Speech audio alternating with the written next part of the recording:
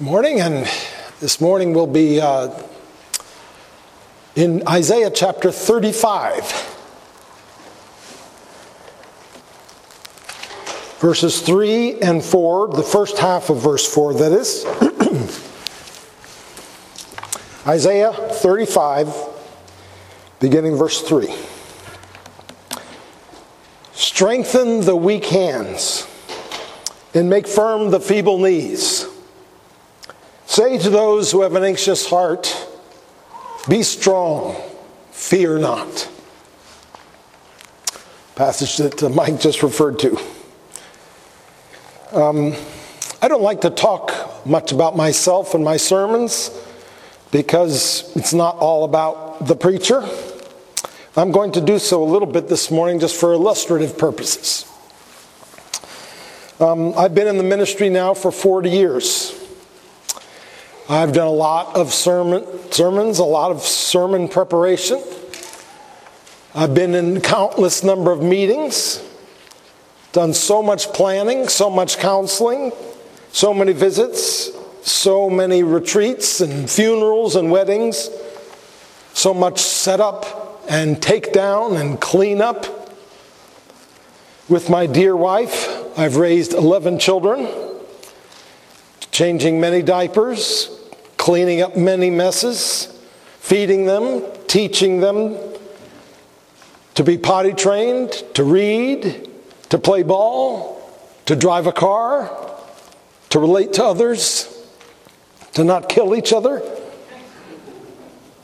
We thought the burden would ease when they grow up, but it doesn't. It hasn't.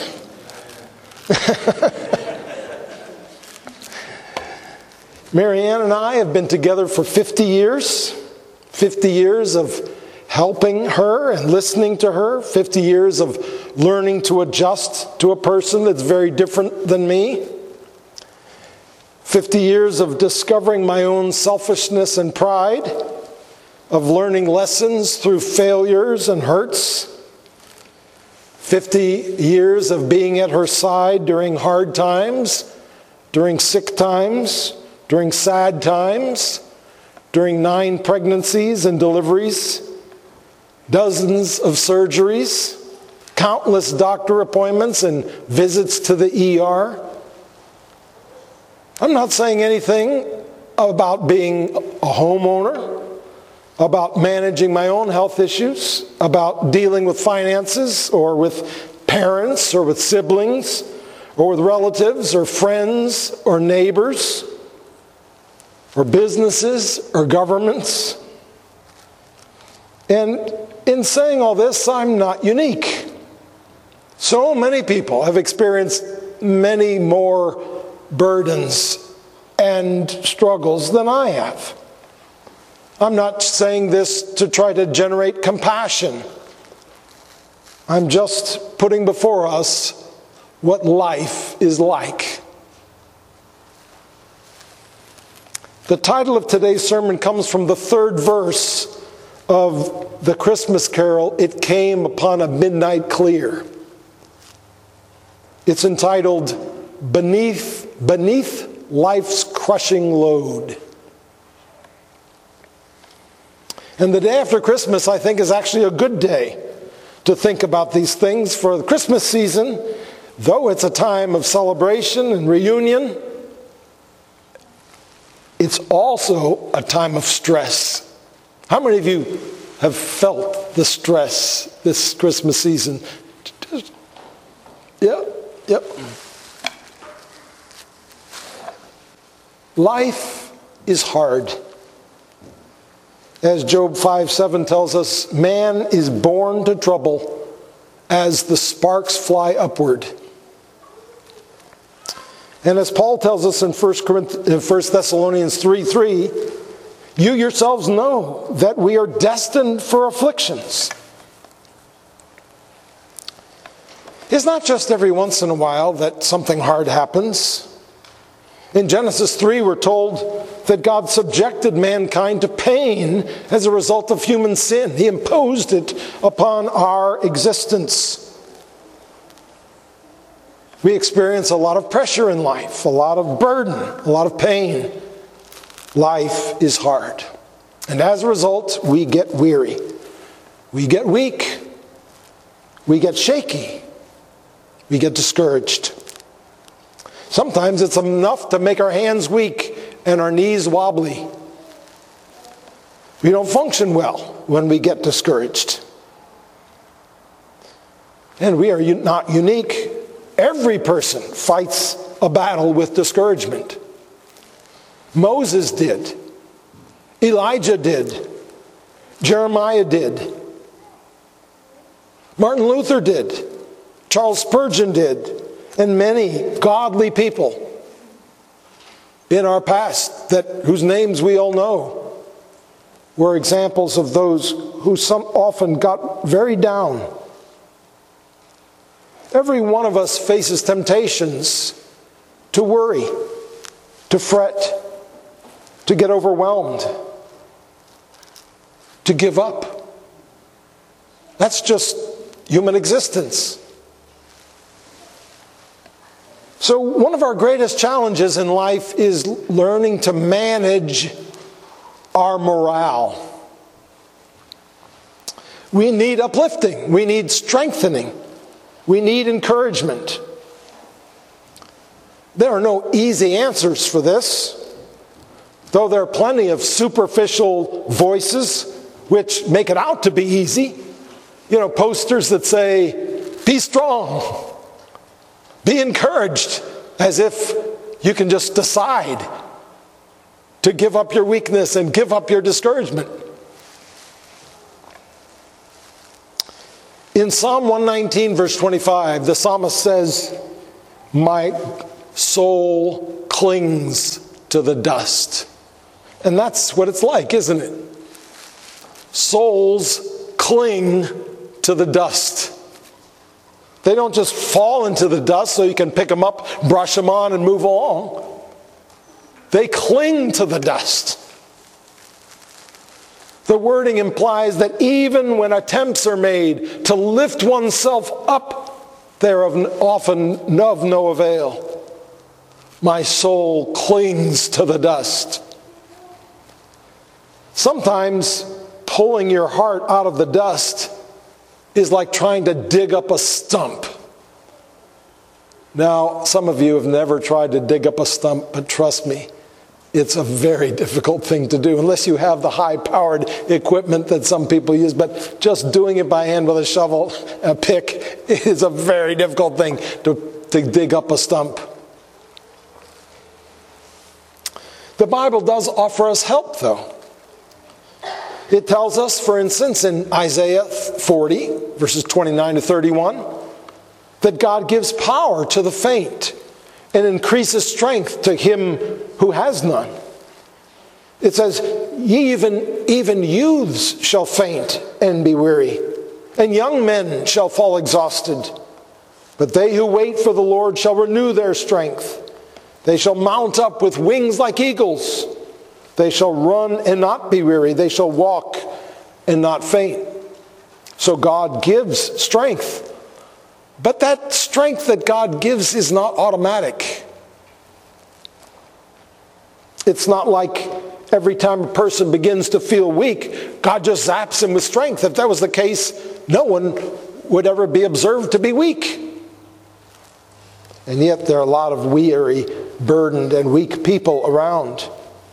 God may at times act that way and just suddenly strengthen a person directly, but primarily, and especially as we grow mature in our faith, God gives us tools to deal with our discouragement. Isaiah 35:3, the verse that we read this morning, at first it looks like it's just commanding us to be encouraged. Strengthen the weak hands and make firm the feeble knees. Or perhaps just to keep going even when we feel like giving up. But if we look more carefully at it, it's so much more than that. The Bible, you see, can't be read as if it's a long series of pithy truths. In my opinion, one of the important qualities of good preaching is that it teaches the listener not only what the Bible says, but how to glean from the Bible its riches. One of my goals as I preach is not just to present gold to the congregation, but to teach the congregation to mine for gold themselves. And one of the first lessons in learning to do that is not just to read a verse without paying attention to the context around that verse. So let's look at the context which surrounds Isaiah 35, 3 and 4 this morning.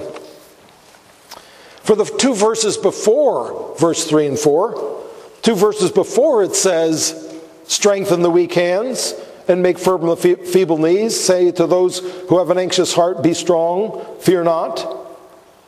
Verses 1 and 2, it says, the wilderness and the dry land shall be glad.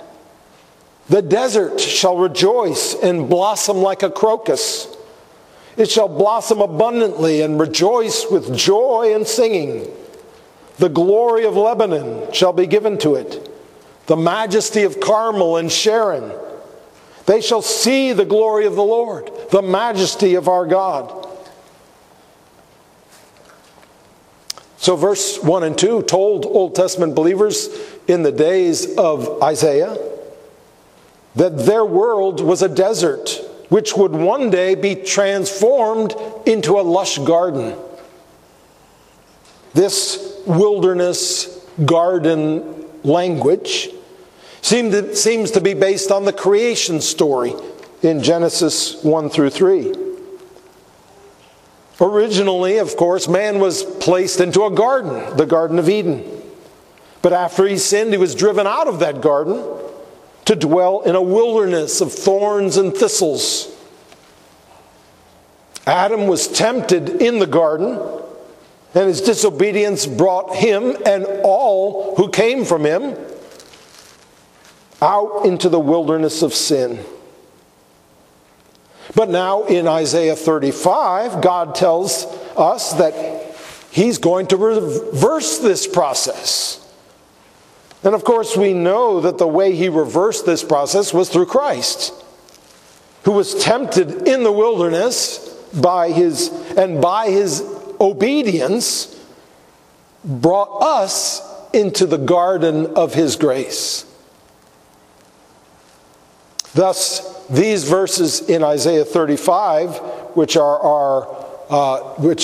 in verse 1 and 2, are actually the basis of the song that we sing, Lo, how a rose ere blooming. And also the birth of the expression, the Rose of Sharon, a popular title for Jesus. Now, our translation doesn't mention a rose, it only mentions a crocus. The fact is, though, that we really don't know what kind of flower the Hebrew word here refers to. When the song was written 500 years ago and the phrase, the Rose of Sharon, was coined, Bible teachers thought that it probably referred to a rose. Today, Bible scholars primarily believe that it probably relates to a crocus instead, but nobody really knows. But the point of it is, this is part of a running theme in the prophet Isaiah, which speaks of the coming of Christ and its effect on the world. And now this process of transforming the world into a garden has begun with the coming of Christ. And it continues today with the expansion of his kingdom through the preaching of the gospel and the work of the Holy Spirit in the hearts of sinners. But it won't be finished until the return of Christ and the recreation of the heavens and the earth, described with garden language, including the tree of life from the Garden of Eden in Revelation 22:2. The point here is this: it may seem like things are getting worse and worse in this world, But the reality is that there's something much more profound and much more powerful going on. Jesus has purchased a piece of worthless, or seemingly worthless, scrub real estate, land which no one else wanted, and he is turning it into a lush, scenic, exquisite, flourishing, fertile, blooming, bountiful garden. What is this wilderness which he is turning into his paradise? It's the people the Father has given to the Son. They are the wilderness being turned by Jesus into a fruitful garden by the power of the Spirit. It started out very small, of course, like a mustard seed. But gradually it becomes a tree so that the birds of the air come and make nests in its branches, as Jesus said in Matthew 13. Through the gospel and through the power of the Holy Spirit, God is in the extreme makeover business. It doesn't always happen quickly. It doesn't always happen dramatically. But miraculously, inevitably, and gloriously, it's happening according to his agenda, according to his timing, according to his perfect wisdom. And there's no person or power on earth that can stop it. In light of this glorious reality, can we not strengthen our weak hands and make firm our feeble knees? The main weapon that God has given us to fight temptations to be discouraged or to give up, you see, is the truth. This is the means by which God revives our souls. This is the tool by which we should expect God to rescue us from discouragement. You see, one of the main distinctions between a believer and a non-believer is that we have very different interpretations of the world. And the Bible tells us how we as believers ought to interpret reality. It tells us what is actually happening.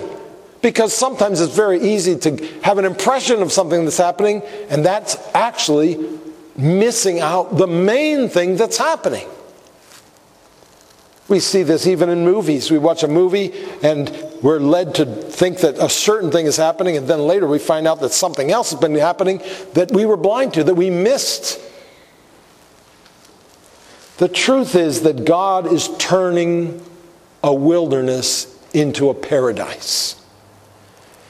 He tells us this in His Word. And He wants this to become our interpretation of reality. When our lives feel barren and dry like a wilderness, when it seems like all there is thorns and thistles, that's just the way things look right now. The truth is, if you're a believer in Christ, your life is in the process of becoming a glorious garden. Your present may feel and look like a desert, but your future is a glorious paradise. It's sort of like watching a movie that you know has a happy ending. Even though in the times of suspense, in the times where it's scary, you know that in the end they're going to be happy and it's going to have a happy result, even though you don't necessarily know all the details. When things are really hard and frustrating, it's so important to remember this, to not listen to appearances, but to listen to God's Word. While the plot is building, we sometimes feel discouraged, feel overwhelmed, feel hopeless. And that's when the promises of God come into play in such an important way. When we remember where all this is heading, and when God's Word provokes us to see what's really going on. But it's not just the truth about the future that's powerful. It's also the truth about God. You see, we see here not only that God will one day turn the wilderness into a lush garden, we also see that God is a God who turns wildernesses into lush gardens. So it works in the little stories of life, is not just in the grand scheme of history. And it's also the knowledge that in the day Isaiah was referring to has already begun. That our God is already at work now, doing His work in us and in this world. Someday we'll hear millions of stories of how God's people were strengthened and encouraged and sustained by His Word. For now, though, we see the truth of Christ is what we need to strengthen us. God knows every one of our burdens, every one of our struggles, and He knows that we need help. And that's why He's given us plenty of help, plenty of ammunition to fight against discouragement, plenty of resources to address the weakness and the weariness of our hearts, plenty of reasons to resist the temptations that come when we are burdened and stressed. I read the first half of Psalm 119:25 a moment ago. My soul clings to the dust. But now let me read the second half with it. My soul clings to the dust. Revive me according to your word. Here the psalmist teaches us that we need uplifting and that God is the one who does it. We also see that it's not just something that happens directly. It happens by God, but according to His Word. That is, it's through God's Word that He upholds us and encourages us. You can take a walk. You can eat your favorite food. You can exercise at the gym. You can listen to music or watch a good movie. But the primary way God lifts the spirits of believers is through the truth of His Word. Does your soul cling to the dust? Well, God has given you a treasury of help in His Word. For the Bible tells us that Jesus Christ is on the throne, ruling over all things for good. The Bible tells us that Christ paid for our sins upon the cross so that we are forgiven. It tells us that He has risen and has conquered death. It tells us that since God is for us, nothing can be against us. It tells us that although God sends us suffering, sometimes more than we feel like we can bear, it is not to harm us, but to teach us to trust not in ourselves, but in God who raises the dead. It tells us that those who continue to serve Him faithfully in spite of the hardships and frustrations will reap a harvest of unspeakable joy. It tells us that there's great comfort for us in Christ when we suffer. It tells us that we've been given His Spirit to cry out in our hearts, Abba, Father. It tells us that God, by His Spirit, is working to conform us to the image of His Son, Jesus. And it tells us that one day He will return and call all of His children to Himself. And He will recreate the heavens and the earth. And we will live with Him in glory, with no more sorrow, no more pain, no more sin, no more discouragement. That God is even now turning the wilderness into a paradise by the power of His grace. And it tells us these things in a million different ways. From the beginning of the Bible till the end. But reading the Bible doesn't automatically deliver us from the discouragement of life or strengthen us in our weakness. That's why we cry out to the Lord to deliver us through His Word. When we come to God's Word in those days when our souls are clinging to the dust, we beg Him to speak to us, to give us the help we need. And if that doesn't work, we ask again and again and again. It's not effortless. It's not just waiting for it. It's like learning to do anything. It takes some effort. It takes intentionality, and it takes some practice. But it's very doable for any of us. For the law of the Lord is perfect, reviving the soul. The testimony of the Lord is sure, making wise the simple. The precepts of the Lord are right, rejoicing the heart. The commandment of the Lord is pure, enlightening the eyes. And thus it is more to be desired than gold, even much fine gold. Sweeter also than honey and the drippings of the honeycomb. Moses said, after he gave God's word a second time before he died, he said, "These words are your life," in Deuteronomy 32. And then Jesus reiterated that in John 6:63. "The words I have spoken to you are spirit and life." But there's one more part of this. We've really only talked about Isaiah 35:3. Strengthen the weak hands and make firm the feeble knees. But this is followed by verse 4. Say to those who have an anxious heart, be strong, fear not. It's not enough to be strong. We need to work to help others be strong as well.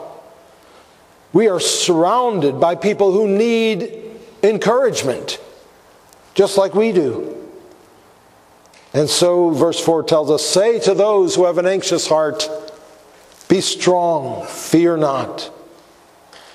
God has given each one of us the important role of ministering to the people around us.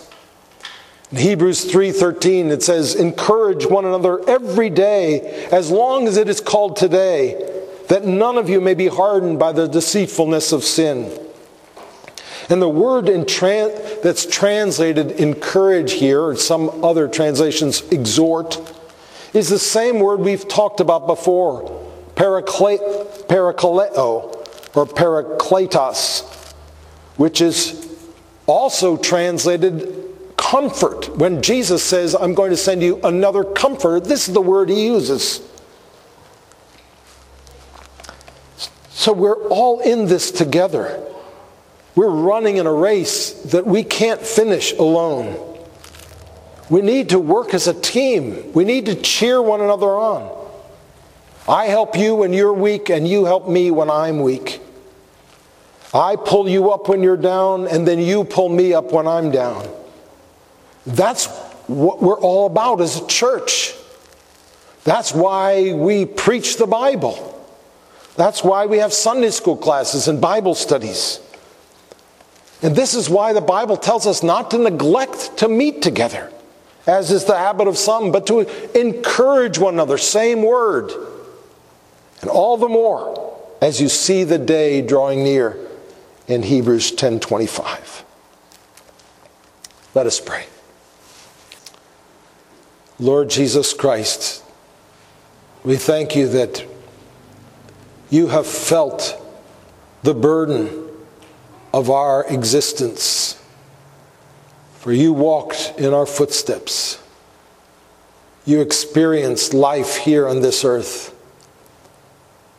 Thank you that you have borne our sorrows. And Lord, we thank you that even now you are sympathetic to those who struggle, who are weak, that you care about us, that you have compassion towards us. And thank you for the beautiful things that you speak to us, to put strength into us, to lift up our faces.